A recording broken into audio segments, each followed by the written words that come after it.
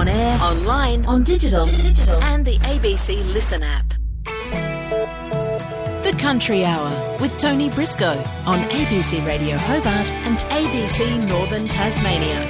Coming up today, monitoring the channel to detail the effects of fish farming. And the one site where we saw the nutrient impacts, I guess, or the nutrient enrichment indicators being higher, we actually saw higher canopy cover as well, which suggests that the low-level nutrient stimulus from the salmon farm may actually be stimulating the kelp productivity on the reef as well. And a passion for flowers on one North Tasmanian farm. So this has all only been here the last 6 months, really. So we had our berry patch there, and I saw this space here was going to waste. I'm moving out there with the tiller. Here we go again.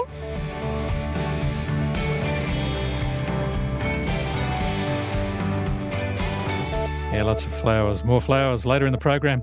Also, new protocols being tested in the D'Entrecasteaux Channel to see the effects of fish farming. That story coming up for you shortly. G'day, Tony, with you on this midweek Wednesday.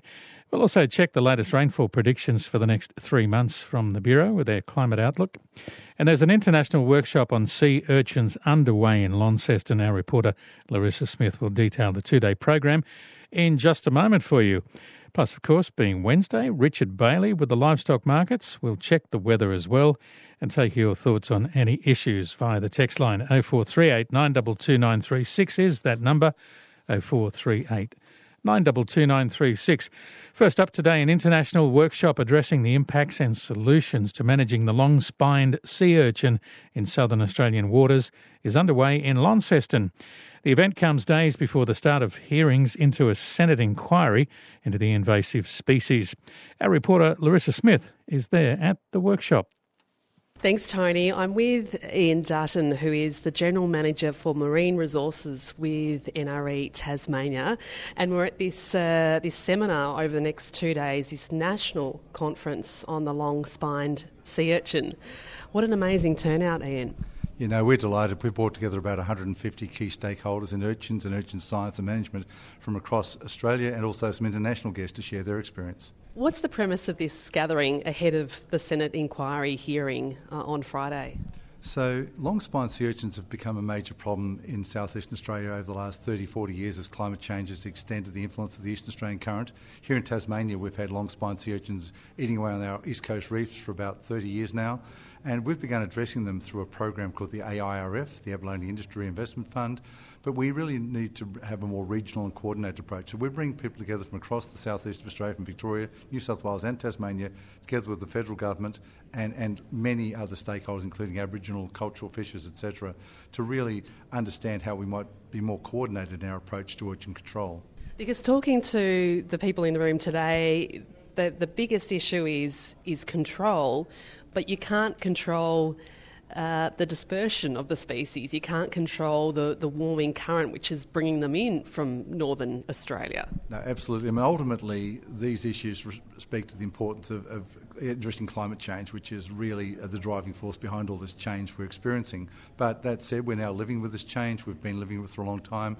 And so in Tasmania, we've actually pioneered an industry because unlike the crown of thorns starfish on the Great Barrier Reef, which is also a problem species, this urchin has an economic value. The roe of the urchin is actually a very valuable fishery commodity both in Australia and internationally.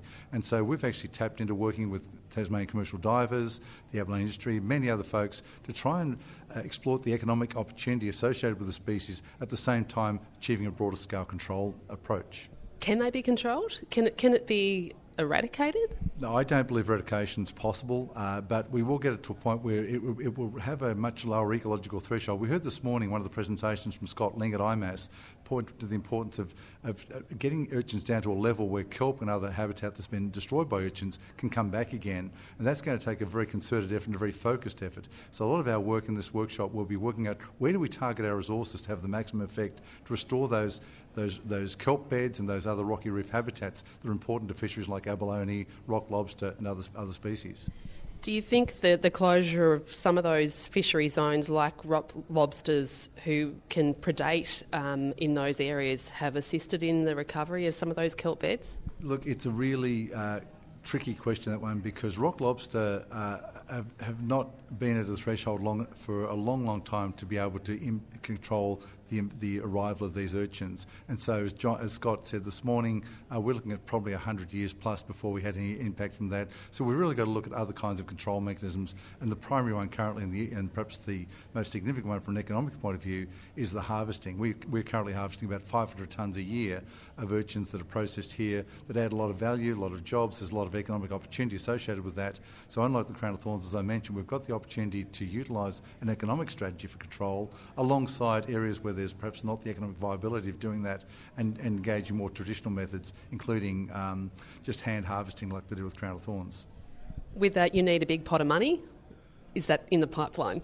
So we've been very fortunate. The Tasmanian State Government a few years ago committed to the Abalone Industry Reinvestment Fund. We've spent about $2.5 million over the last 5 years on that fund, and we're now identifying what it would take at the regional scale. And very important, as you would appreciate, going upstream, going up to where New South Wales and Victoria, where the urchins largely originate from now, would be a very significant part of that strategy. So we're now talking with our counterparts in other states and with other Commonwealth agencies to see what the opportunities might be for a more regional approach, because that's ultimately the most cost-effective way of addressing this issue in Tasmania. What's on the program tomorrow? So very exciting tomorrow. We've got a number of our international speakers sharing their experience. For example, in Japan, they've also turned a problem species into an economic opportunity. They've produced a whole range of urchin products that I had not even heard of, to be honest. Although, to be fair, Tasmania is also at the forefront of innovation. Today at lunch, we're actually featuring a local urchin dumpling that's made by Oscar's Seafoods here in Launceston. So I'm excited to sample that for the first time. I've tried them. Yes, and they're interesting. They are. And look, urchins are a really valued commodity in many markets, and we're also looking at ways in which, through these international experiences, we might add value to that. But we're hearing from people who've done lots of problem species control. We've got an expert here on lionfish in Florida, and one of the importance of that approach is that often there's challenges between how do you maximise the economic potential of a species and also address the conservation issues. So speakers like that have got 10, 20, sometimes 30 years experience. They're going to share with us about their approach in places like California, New Zealand and Japan. Wonderful. That's it from me, Tony, in Launceston at this fascinating conference over the next 2 days. It's back to you. Thank you. Our Launceston reporter Larissa Smith at day one of the workshop on sea urchins. Talking there to Ian Dutton, General Manager of Farm Marine Resources in Tasmania. And the workshop does continue tomorrow, as you heard, with some international speakers from the US, Japan and New Zealand. And that's ahead of the Senate inquiry hearing in Hobart on Friday, examining the urchin problem. You must have eaten a sea urchin, have you? What's the verdict? Would you gladly have some for lunch right now? Maybe an urchin dumpling. Larissa, I think, was right on the fence there. She's tried it. A touch of lime or lemon juice might be good. I haven't tried it yet, I must admit. 0438 922 936, 0438 922 936. Eating them seems a good way to resolve a lot of the issues under the sea. Well, a group of Tasmanian scientists are 18 months into using a new method and protocol for monitoring the impact of fish farms on reefs in the D'Entrecasteaux Channel in the state's south. Protocols have been designed by scientists at the Institute of Marine and Antarctic Studies. Research fellow Dr. Camille White says while the analysis is in its early days, it should help governments and the public understand the impact of farms over a longer period of time. There's a lot of public concern, I guess, around the potential sustainability of salmon aquaculture in our coastal waters, and everyone has a right to be concerned, I guess. And there's a real push, I guess, from the state government to better understand these sorts of interactions so they can develop management strategies moving into the future. So, what's good about the method that you've developed? Yeah, so it's a method that we've come up with to try to target nutrient enrichment effects on the temperate reefs. So it sort of shifts away from looking at the species assemblage or the biodiversity. It takes a whole heap of parameters that we would normally associate with nutrient impact on temperate reefs, and I guess looks to sort of index or classify those based on their presence or absence or how much we see at any given site. And you've picked like 3 different reef areas in the D'Entrecasteaux Channel. It's probably worth noting that the method's still in development, and we're sort of still testing it out. And the work that we did in the D'Entrecasteaux Channel was far more around testing the method than it was actually trying to look for impact. And we found that depending on sort of the exposure to nutrient enrichment, and it wasn't just exposure to salmon aquaculture, it was exposure to nutrient sources such as estuaries or urbanisation. And we found that, the sites that had higher nutrient exposure also tended to have higher enrichment parameters, or we saw higher enrichment parameters at those sites as well. So in terms of a first test, the method actually worked quite well in terms of detecting a broad-scale enrichment gradient in the Dontracassto. Okay, now you used divers, did you, to collect some of this data? Yeah, it was a diver-based approach. The temperate reef ecosystems are a little bit complex in terms of being a three-dimensional habitat, and where possible it's nice to put divers in the water because you can characterise the structure that exists down there rather than trying to assess an image off a flat surface, if that makes sense. So are they looking at images, or are they taking samples of water, or is it photos, or...? So it's a quadrat-based assessment method. So a diver goes into the water and essentially puts out a big square down on the substrate, and then the diver will score everything that exists within that square. So they'll look at the amount of canopy, so the amount of kelp that's in that square, along with all of these parameters that we use to characterise enrichment, like the epiphytic algae, the filamentous algae, which is that the red one? No, it's actually what a lot of people think of as marine snot. Oh yes, we've heard a lot of talk about that. I'm sure you have heard a lot of talk about that.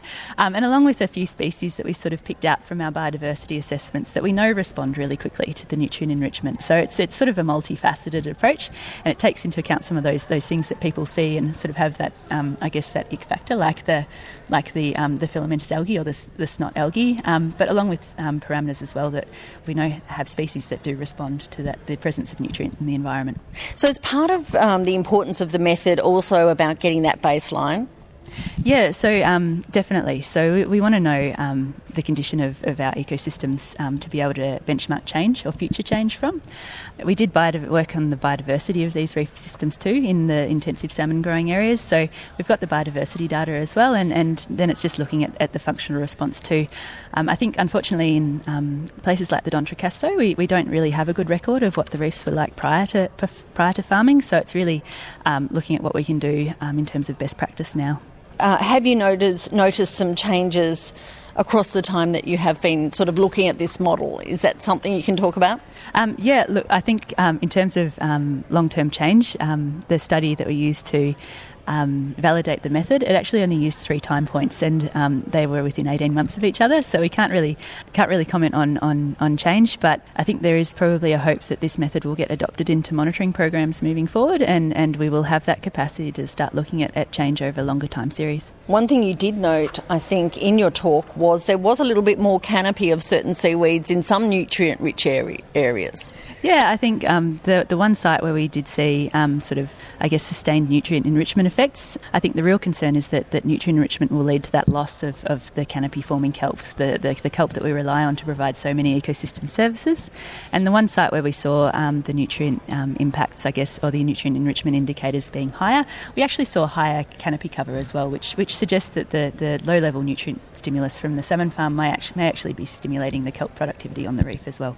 Okay, and you were saying that you've only done it 3 different checks over 18 months, and so far you said during your talk no severe nutrient impact, but you want to keep monitoring. Yeah, I think from what we've seen in the broad scale survey, we didn't detect any signs where you could attribute what we saw in the ecosystem to extreme nutrient enrichment. But certainly when you're seeing signs that are starting to have sustained cover of some of those nutrient indicator species, it's definitely worthwhile to keep monitoring. And that way, if we are getting areas that are losing their kelp canopy, we can come back to that original data and question why. So you're not sure at this point about that, as you called it, snot seaweed? So we have done other studies that have targeted the more filamentous algal forms that do have that ick factor for swimmers in the water, and I think that what really comes through in those data sets is how complex the environmental drivers are of those nuisance algae species, the filamentous algae that tends to smother all the kelp. But it's a lot of factors that go into the sustained growth of those species. Wave exposure, nutrient exposure, all of it ties into heat. Yep, daylight. All there's it's definitely multifaceted, and unfortunately for such a complex problem, long-term data is quite vital, and at this stage we're really missing that. But these sorts of monitoring techniques will be able to help fill in those gaps along the way, and hopefully we'll be in a much better position in a few years' time. That's research fellow from IMAS, Dr. Camille White, who is involved in a project to test new methods of analysing the impact of aquaculture on temperate reefs in the Doncaster Channel, talking there to Fiona Breen. Coming up on The Country Hour, the issue of bobby calves and what's happening with global wine production. Lucy Braden, back on your radio in 2023. I've got a bustling drive show for you today. To keep you updated when you're on the move. Taking a look at your traffic, though, it's looking pretty A-OK right across the network. Informing you with stories from the natural world. What is going on with this cannibalism amongst spiders? To pop culture. And to see a prince do such a tell-all interview. Lucy Braden, back with The Drive Vibe, weekdays from 4 p.m. on ABC Radio Hobart. Coast to coast, this is The Country Hour with Tony Briscoe on ABC Radio Hobart and ABC Northern Tasmania. To the dairy industry now, New Zealand milk giant Fonterra has ordered its Kiwi dairy farmer suppliers to stop disposing of very young calves after the co-op changed its supplier contracts. From June this year, New Zealand farmers who supply Fonterra will be forced to cease euthanasing bobby calves on farm, which are surplus animals to dairy operations, and instead raise them to an older age or send them to an abattoir. Kirsty Kitely has worked in the dairy industry in New Zealand and Australia for over 30 years. She's the owner of Port Fairy Beef in south-west Victoria and also General Manager Investments with Prime Value Dairy, which owns a dozen dairy farms in Tasmania. Kirsty raises dairy beef on her farm in a bid to improve animal welfare, but says the mid-year deadline will be impossible for most farmers to meet. What they're saying is that they've got to have a useful life. So a useful life is, reared for beef, slaughtered as veal or pet food. Now, you could argue, but the last two of those options doesn't sound that useful. And then, moving on from that, so if you have to keep calves on farm for a longer period of time, obviously that creates a whole lot of issues. And this is one that I'm grappling with ourselves as a company. So at the moment, we keep 25% of our replacements. Those are heifers. They come back into our herd. The rest of our calves, we rear a proportion of beef calves.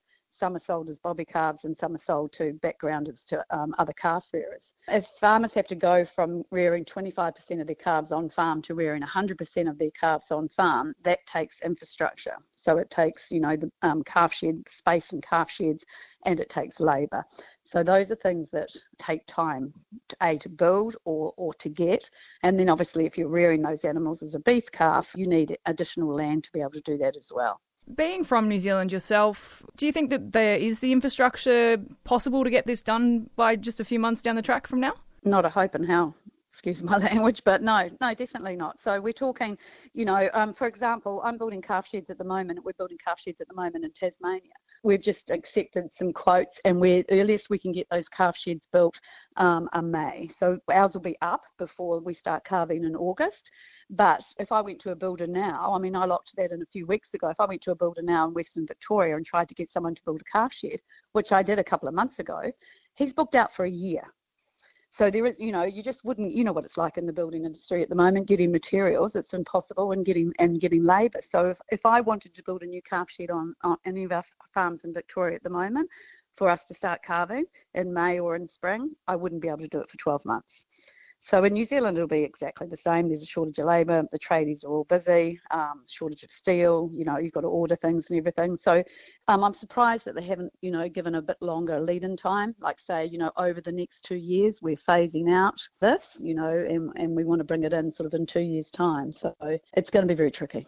Have you spoken to any of your farmer friends from New Zealand? How are they feeling about this? They're a little bit behind, I think, as far as raising calves for beef go in New Zealand. I know one corporate that I have a bit to do with, and they're only just starting to put beef breeds over their sort of cows and look at what beef breeds they can use. So whereas we started that, 5 years ago and longer personally. So I think that some of the big corporates might be a little bit slower.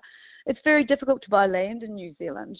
Some of these big corporate farms are owned by institutional investors. It's foreign investment. There's no foreign, you can't buy land in New Zealand if you're a foreign investor. You can't own up any more than 25%. So if they wanted to go and, for example, if they're already milking 12,000 cows and their investors as a pension fund in Canada or something, they can't go and buy a runoff block to rear beef. And so I did have that conversation actually. I was in Christchurch a couple of months ago, and that's exactly what they envied us, because we can actually go and buy land and, rear beef on it, where they don't even have that option. They can't buy a runoff block.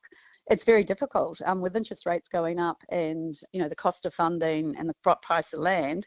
It's uneconomical to go and buy land to rear dairy beef on if you don't even know what you're going to sell the product for. So I'm running into this issue at the moment. I've got 800 head of beef calves at the moment, and I've just, making inquiries about selling some of them in Tasmania, and they probably average about 220 kgs weight. The local meatworks has just come back to us, and they would buy them to finish, to give to background farmers. They won't buy them under 340 kgs. So I've got to find somewhere for those calves to go to. So I believe we've got to start at the other end. We've actually got to say, what's the market for dairy beef? And what's the product we've got? What's the market for dairy beef? Find a market for it, develop the product, develop the taste with our consumers, and then filter that back through the system, rather than rear all these thousands of animals who potentially haven't got anywhere to go or haven't got a consumer to eat them. So this was a decision with the intended outcome being consumer confidence in the dairy industry and improved animal welfare, but due to a lack of supply chain planning and infrastructure, by the sounds of it, seems as though this might have negative animal welfare. It could be worse for the industry. And if people have high expectations, and as farmers do, farmers care for animals, that's why we farm. We like animals, so animal welfare is number one, and looking after the land and etc. But if people want, everything done, properly, and they want these calves reared on farm, then they've got to as consumers, they've got to make a commitment. Then rather than go to the supermarket and buy chicken for protein or buy, straight Angus beef, they're going to commit to buying dairy beef in the supermarkets or at the butchers.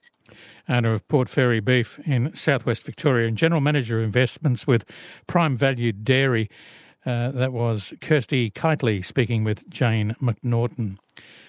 Well, many Australian grape growers have felt the effects of China's tariffs with less demand for grapes, particularly red grapes. But they're not alone. Global wine production was down last year, slightly below the 10-year average, but still downward pressures on consumption means the wine market is still in oversupply. Market Insights senior analyst at Wine Australia is Sandy Hathaway. While we tend to think we've got a bit of an oversupply here, globally, Australia accounts for just 5% of production. So it's pretty small in the scheme of things. And even though we had, a record crop in 2021 and then a much smaller one in 2022, we actually still stayed at around 5%, and we still maintained our position as the fifth largest producer. But, Italy, France and Spain between them account for pretty much half of global production. So it's what happens there that counts. And what we saw in 2022 was that those three countries, they saw a return to slightly above average production after having had quite a poor vintage the year before. And then conversely, the Southern Hemisphere producers, of which we're the largest, we saw a kind of return down to average after having had record crops in 2021. So it's your classic swings and roundabouts. So, it sort of sounds like, well, no news. It's another year of an average production. But this is actually quite a good thing, really, because, if we'd had this sort of really big global harvest, that would be adding extra pressure to supply in Australia, because on the global market, you'd be seeing also, an oversupply. So the different hemispheres are largely offsetting each other.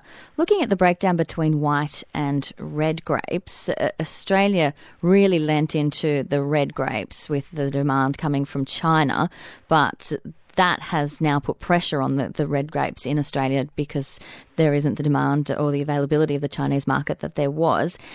This looks like it's being played out across the world, though, as well, and lots of these countries aren't affected by the tariffs that Australia is into China. So what's driving this lack of demand for red grapes? We've seen an increase in our supply of reds, as you said, sort of lent into it as demand increased. And it was largely driven by China.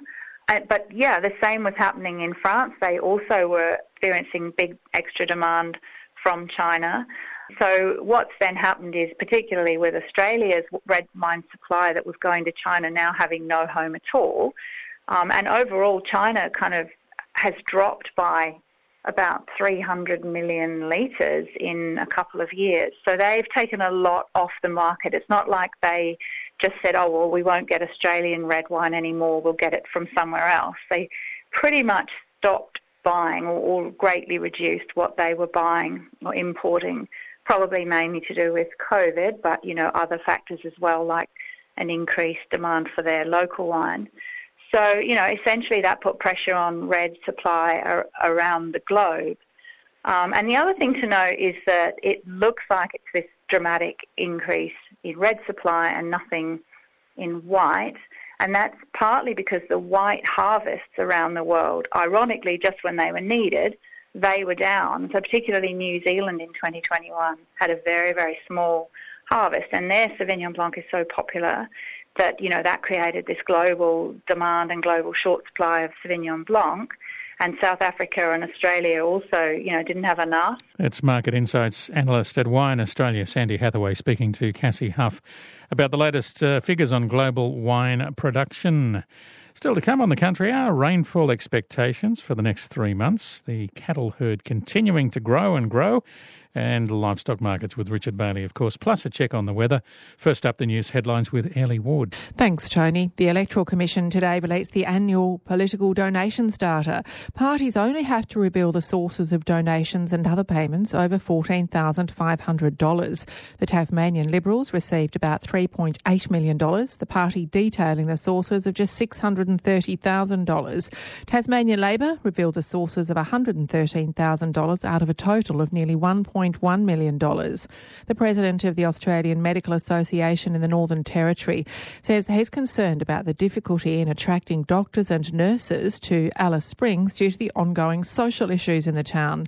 The Australian Nursing and Midwifery Federation NT branch has previously said that 50% of nursing positions are being filled by agency staff and casuals, and the crime wave is making it difficult to attract new staff. Emergency Management Minister Murray Watt says there needs to be better investment in disaster resilience measures. The federal government has announced an independent review into Commonwealth disaster management funding. It's estimated just 3% goes into mitigation measures, while 97% is spent on recovery. More news at 1. Time now to check the latest on the weather. Matthew Thomas joins us from the Bureau. G'day, Matthew. Hi, Tony. How are you? Yeah, going well. Rainfall figures, there's a bit about. Oh, look, certainly to 9am, most of it was around the west of the state, a little bit pushing into the far northwest, but generally less than a millimetre, so only sort of 0.4 at Smithton and Sisters Beach. I think there was 2 millimetres at Luncheon Hill. But look, 5 to 15 millimetres generally about the west, and a millimetre or two pushing into the Huon. Since 9am, that's where the rainfall has distributed a little bit more across the state, and we've seen some reasonable falls about parts of the southeast and now beginning to push up the east as well. So Campania's picked up 6 millimetres, which I think is probably quite a useful rainfall amount for them. But generally amounts have been in the sort of the 1 to 5 millimetres about the west, central and southern parts. Very little seen across the north. But there's a bit on the way. Yes, so we've had the first cold front move through, and in the cooler air to the west, we've got a low pressure system developing, and that's well to the south of the Bight at the moment. But that is going to approach Tasmania into tomorrow, and we are going to see another cold front across the state. So for the remainder of today, we're going to see the showers about the western, central, southern and eastern parts of the state, really contracting to the northeast into the late afternoon and clearing. But as that cold front approaches tomorrow, the winds are going to swing around northwesterly, and we're going to see the showers push into the west and the north, and they're going to tend to rain into the into the afternoon as the front approaches and moves through, and so we'll have the rain about the west and the north into the afternoon and evening, and showers elsewhere. So we're looking at around 10 to 20 millimetres generally around the west and the north, around 2 to 5 millimetres about the east coast and the southeast. So a little bit lighter totals there. We could see 30 to 40 millimetres about elevated parts of the north in particular, up against the western tiers and the northeast ranges. That area of low pressure will just be sitting to the west of Tasmania come Friday morning, and we'll see some showers just continue about the west and north coasts. A little bit more modest in totals through Friday. We're really only looking at 5 to 10 millimetres about parts of the west and northwest coasts. And the showers, though, will extend to remaining districts during the morning, and we'll see around 2 to 5 millimetres elsewhere, with those showers extending through the morning into the afternoon, as that area of low pressure just remains around Tasmania and moves over the state. So there's multiple low centres. We'll have periods where the showers will ease back and then come again.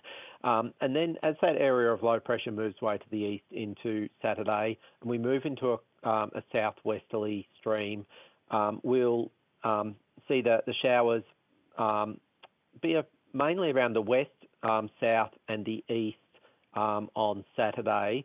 Very little getting into the north coast, and the amounts will be highest about the west in particular. We're looking at another 10 to 20 millimetres there, but we'll see another 5 to 15 millimetres about parts of the southeast in particular, the coastal areas, perhaps through the Coal River Valley and and pushing up towards Maria Island. But then a ridge of high pressure dominates from Sunday onwards, and we return to more average summer temperatures, and the rainfall really eases back from Sunday into early next week. Really, Sunday's just some showers about the west and far south, and less than 5 millimetres in those showers. Okay, Matthew, any warnings? Look, we do have a few warnings. So for the remainder of today, we've got strong wind warning for northwestern coastal waters, Sandy Cape to Stanley, eastern coastal waters, St Helens Point to southeast Cape. Into tomorrow, though, with that low pressure system approaching, we'll have a gale warning for western coastal waters between southeast Cape and Stanley for north to northwesterly winds. Strong wind warning for all remaining coastal waters. So for the coastal waters, for the remainder of today, southwesterly winds 10 to 20 knots, although west to northwesterly about the upper east, until we see that front just finish crossing those coastal waters mid-afternoon. The winds reaching 25 to 30 knots about parts of the northwest, southeast and east at times during this afternoon, and the winds tending west to northwesterly during the evening. Into tomorrow, we've got those north to northwesterly winds 15 to 25 knots about the west, grading to 10 to 15 knots about the east, but they'll increase in the morning to be 25 to 35 knots about the west, 20 to 30 knots about remaining coastal waters, and the winds will ease to 10 to 20 knots about the west late afternoon once the front has crossed, and about remaining waters in the early evening, and then shifting westerly at 20 to 30 knots about the northwest again late evening. In terms of the swells around the west and the south, we've got a west to southwesterly near 3 metres, building to 4 to 5 metres by tomorrow evening. Most of the build will occur during tomorrow afternoon and evening. About the north, we've got a confused swell with a westerly below 1 metre and a northeasterly below 1 metre, and about the east, there's a southerly below 1 metre and a northeasterly around 1 metre. The wave rider buoy at Cape Sorel shows a significant wave of 3.8 metres, a maximum wave of 6.7 metres, a 13-second period, and the wave rider buoy at Maria Island is showing a significant wave of 1.1 metre, a maximum wave of 1.8 metres, and a 13-second period. Beauty. Thank you for that, Matthew. Have a great day. You too. Matthew Thomas from the Bureau. It's the Country Hour with Tony Briscoe on ABC Radio Hobart and ABC Northern Tasmania.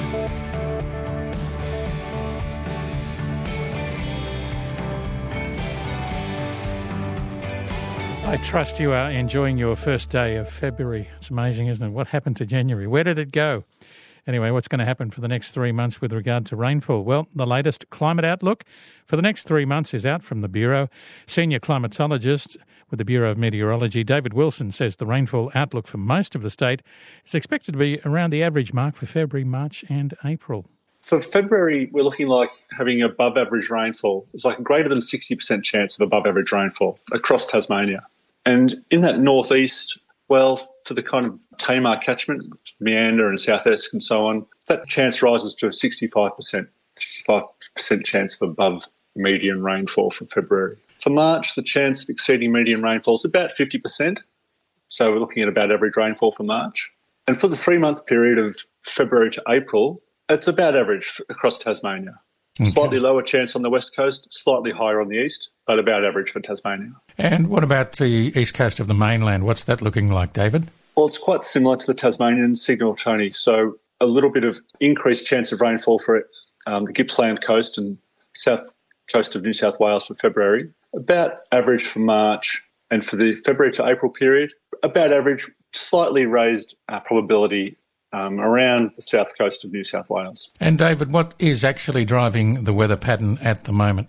Well, good question. We're still in La Nina. So while the signals are weakened since the peak of spring of last year, the ocean temperatures have eased away from La Nina thresholds.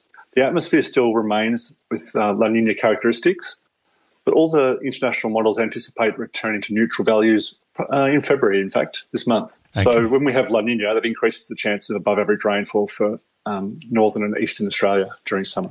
Are there any predictions about where we might go with those weather patterns? Well, the La Nina signal, the models are suggesting going neutral by February, March.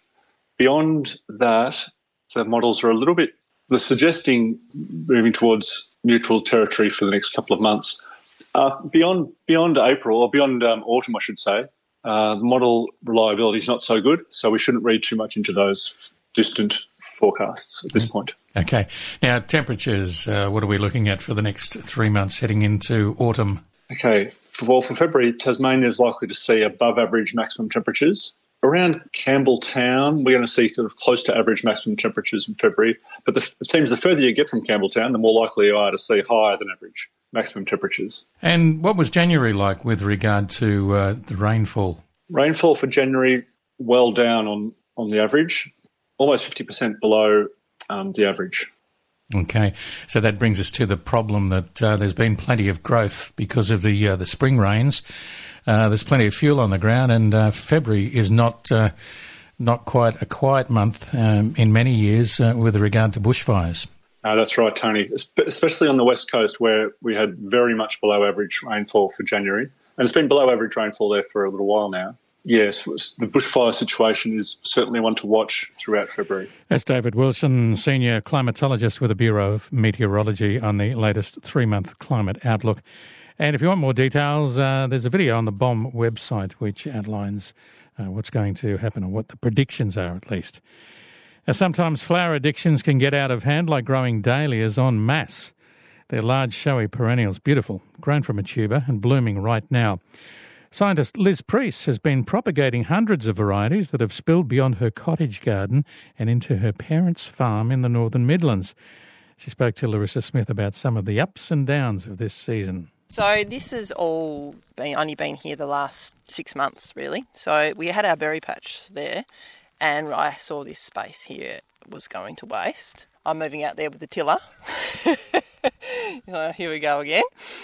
So we put 6 or so beds in there, but then got them all in the ground. It was all looking beautiful. I'd fertilised them all up, lots of sheep manure. Came back down, and then that's when we had these rainfall events, weekend after weekend after weekend. Basically had a river running down it, through the middle of it. Yeah, so that's not ideal. What did you have in the ground? Oh, it was full. I'd also had some inside, tubers inside, which I'd pre-sprouted and was taking cuttings from. So I had multiple, hundreds of cuttings inside that I then went in and filled in the gaps. So hence it's what I've got out there is very late.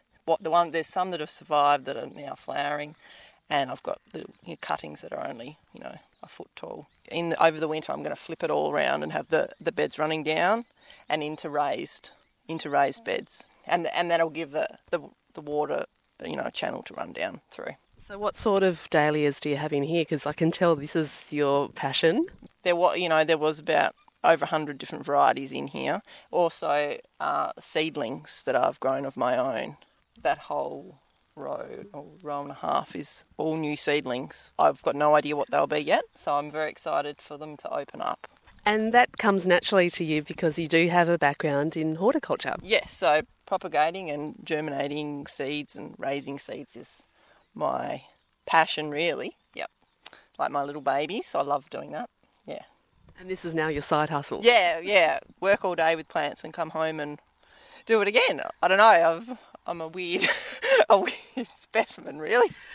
When did you realise that you had a business on your hands? Well, it sort of just grew to the point where when does your hobby become a small business? It's customers were coming to us, so and still we haven't really actively pursued anyone, and we're happily with the amount of customers that we have got now. It's anymore it'll be a bit crazy busy, but yeah, it's a nice happy medium. And I might bring in your husband Travis.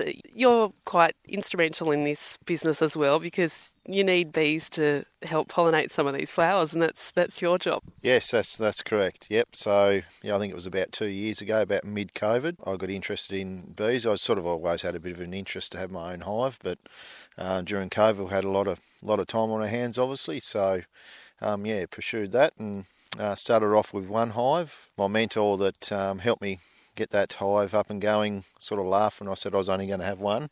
And he said, no, you'll have 40 in no time. And so I'm at just over 10 at the minute. So I'm getting there. But yeah, just since we've had the bees, just the improvement in the flowers and in the garden, in our stone fruits, and our blueberries and raspberries, strawberries, it's just been unbelievable. So yeah, they've been a great asset, and obviously we get the beautiful raw honey off them as well that we can use ourselves and sell on. Is been a great asset. We're getting a good harvest now.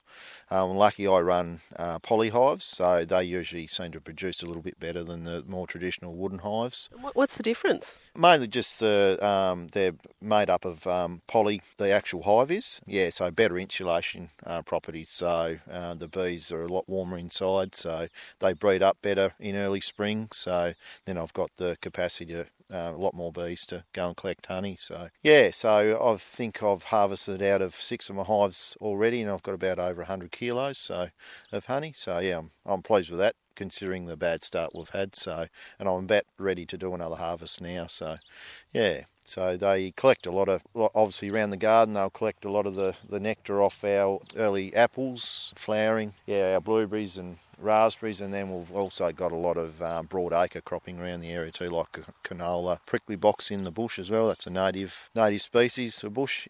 That's a really nice sweet honey as well. So very pleased with what they're collecting. To keep the flower beds healthy throughout the year, you need a lot of manure, also protection over the soil. What do you use for compost and for cover? Luckily, I'm only about 50 metres away from the shearing shed, so I cart my wheelbarrow backwards and forwards, put a very, very thick layer of sheep poo, and then also another big thick layer of pea straw. You actually have peas in this year? Yeah, so that's a huge cost saving, hopefully, for us to have our own pea straw and not have to buy that in. So I've just got mixed beds here, and these ones in here I've got them sorted. They were sorted into red, white and pink beds. So mixture of dahlia types, so the cactus, the balls, the dinner plates, yes.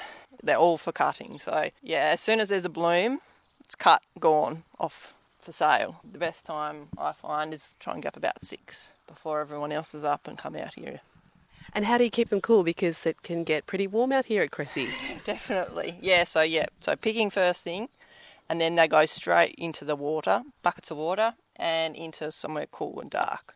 So I usually put them straight inside, but we also have access to a cool room on farm, so when it's really hot we can use that. One of my favourites this season is Feverfew, this one here. It looks really good mixed in with the dahlias. And Status is another one that I use a lot of in my dahlia bunches. Yeah. And these beauties? That's echinacea, which is they're very impressive, super cool. And the good thing about those is that they die down and come back. What do your parents think of the use of the land? Well, it was lying here, wasted space really. So, it's really good to turn it into, one, food for us, which they also get to share, a little side hustle for us as well. So my great-grandparents built this house and settled in this family property in the early 1900s. So, and your parents are still running the farm today? Yes, that's right. Yeah, it's a nice tradition to carry on. Yeah. It's Liz and Travis Priest from Little Forest Garden south of Cressy chatting there to Larissa Smith about growing dahlia flowers and producing honey from their rural property. And on a text line, g'day winner, I can't do that limerick about dahlias. It did bring a smile to my face though, thank you. Can't do it on the radio. Australia's cattle herd is set to reach its largest size in nearly a decade, according to Meat and Livestock Australia. Expected to hit 28.8 million head this year, the cattle. The increase in numbers is now beyond rebuild status. MLA's senior market information analyst Ripley Atkinson says the growth is underpinned by a few key factors. 2023 will be a year of transition for the cattle industry and quite an optimistic one. So the retention or the record retention of animals on farm in 2022 and parts of 2021 is driving that increase we see eventuating. Secondly, it's the genetic improvement which is affecting productivity of the national herd, and then also the medium-term confidence that is a product of ample availability of water and grass for producers. And those three key factors, when you bring them together, are underpinning that increase in supply that we expect to eventuate well into 2024. Are we likely to see this growth continue nationally? Yeah. The expectation across, when you look at the key metrics, that expectation is for that to continue, regardless of the seasonal outcomes, because of those factors I just mentioned previously, which are extending across large parts of Australia's cattle producing regions. If the largest size was back in 2014, what were the cattle prices doing then? And is there a trend that we can anticipate with pricing and herd numbers? In line with the increase in supply we expect in 2023, we also, and industry analysts have also forecast that the cattle prices will return to operate at longer term averages. And because of that, there's differing dynamics between the necessity to demand cattle in the market, because producers have rebuilt their numbers. They have the availability of stock on farm, so there's not as much demand. But regardless of that, those longer term averages still promote really positive pricing environments for producers right across the different articles of animals that Australia delivers to both the domestic and global market. And can we forecast what some of those long-term average prices will look like?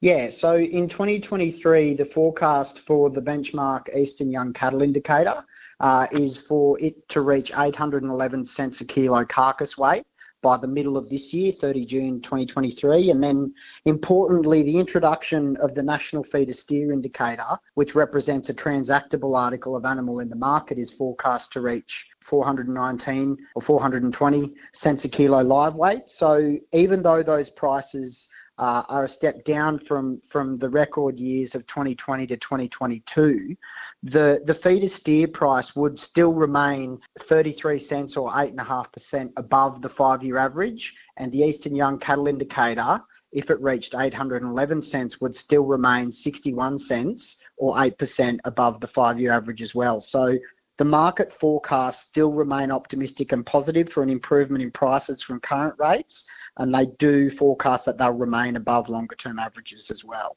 How does that then position the Australian beef industry in the global supply chain? 2023 will be a very interesting year and a very closely followed year, in the sense that the situation involving the herd liquidation and potential supply contractions in the US because of the drought will determine the US flipping from a net exporter to a net importer, because their domestic market is so big. And as a result of that, that'll mean Australia's market share, in line with rising production, can improve in key export markets such as Japan and South Korea, and then also the US as well, which really bodes in a positive light and promotes a lot of optimism for the cattle industry to deliver that high quality, consistent beef to 3 of our major markets around the world due to that US supply contraction. And you did just touch upon weather. How has the extreme wet weather and floods across the country over the past few years played their role in the recent data? At an overall level, the weather and the some of the best years producers have seen in a very long time consecutively has been very positive. But we know there has been challenges right across the country to differing extents that have impacted cattle performance and have been impactful at an overall level or at an individual level to producers, but generally these seasonal conditions have been fantastic and they've really promoted the positivity and the growth in numbers where we're expecting to see eventuate. But there have been challenges, such as the recent flooding in the Kimberley and Pilbara, and they're also that they do need to be recognised as impactful to those producers up there. And when we are looking at challenges, how could the labour shortage derail a top herd performance like this? Labour issues in the processing sector will be sort of the key determinant of cattle slaughter performance this year. And as a result of that, MLA's recognised in their forecast 2 scenarios. The first scenario for cattle slaughter is based upon 6.6 million head being processed, and that's with the expectation of normality and actual cattle supply being delivered into those facilities. If the processing sector can't deal with and negate their current labour issues, the forecast is for cattle slaughter to reach 6 million head, and that's firm on 2022 numbers. So there's no real change in or any improvement in cattle slaughter figures, despite the fact that the herd's continuing to rise. And that will cause issues for the industry right across the supply chain if the labour concerns the processing sector is facing can't be negated or dealt with. It's MLA Senior Market Information Analyst Ripley Atkinson speaking with Demetria Panagiataris about the size of the Australian cattle herd. Expected to hit 28.8 million this year, so the herd rebuild very much on track. Okay, so the numbers are there. What about the prices? Let's find out. Head out to the livestock markets with Richard Bailey. How are you, Richard? Going well, Tony. How are you going? Yeah, going pretty well. I'm still trying to get those tomatoes to go from one colour to the other. They're still green. My little ones are firing away. My green ones, my big ones are still very green. Yeah, you got a good crop? Yeah, I think so. Yeah. Yeah. I don't like to say too much. I mean, Anthony Barnes will be listening, and he's always got the best crop in Tasmania. Yeah, we might have to catch up with him, I think. All right, now Powerani yesterday, what happened? Only a small number of cattle, but they were good quality right through. Yearling still sold very well. Steers made $3.94 to $4.10. Heifers $3.60 to 402 cents a kilo. Restockers bought a few heifers for $3.46 to 3.54 cents. Good quality grown steers, they all made 360 cents. Most went to local butchers, and restockers paid $2.94 to 3.30 cents. Just a few heavy export heifers, they made $3.02 to 3.22, and heavy cows made $2.48 to 2.82 cents a kilo, which was close to 20 cents, averaging 20 cents less than last week. That cow market's been on free fall for a month now. A few medium and heavy bulls made $2.10 to 2.48 cents a kilo. Okay. What's coming up in the cattle market? Well, in a fortnight's time, we've got the regular February store cattle sale at Parana. So it'd be interesting to see where that's going. We'll talk on Friday more, but there's been a bit of a hiccup in the beef industry as far as over-the-hook prices go, etc. So we'll talk more about that on Friday. Yeah, I might ask you too about the size of the cattle herd when we talk on Friday. It's back to where it was in 2014, so we might look at what that means for cattle producers. But let's head out to the lamb and sheep market. Yeah, we had a few less lambs, but and a lot of them are still in the wool and still pretty average quality. But the really good quality lambs sold very well. They were $15 to $20 steerer. Probably the best lamb market we've had for, probably 2 or 3 months now. Quite a bit of competition across the board. The best heavy lambs made $188 to $226 a head. Trade lambs $150 to $190, and light trade $131 to $148 a head. Restockers paid $62 to $78 for very small lambs. I reckon some of those lambs were anything to $30 to $40 dearer than last week. The light lambs $80 to $106, and light trade $110 to $125. There are a couple of pence sold to restockers higher than that weren't far off killable lambs. Over in the mutton yard, there were more mutton, 1,260 mutton. The market was pretty similar to last week, apart from extra heavy sheep that were pretty hard to sell at any money. They made $36 to $60. Your other heavy ewes and wethers made $66 to $73. Medium weights $63 to $66, and light $40 to $48 a head. So as you can see, the vast majority of sheep are making sort of in that $50 to $65 range, in that sort of bracket. Yeah. Okay, we'll talk more about the livestock markets when we talk on Friday, Richard. Good on you, Tony. Yeah, Richard Bailey back on Friday with, as we say, all the information from the mainland markets on the Country Hour. That wraps it up for today. Don't forget to visit our rural page, ABC Rural Online, or our ABC Rural Facebook page. Plenty of great stories there from across Tasmania, across the country, across the world. That's our program for today. Catch you after midday tomorrow.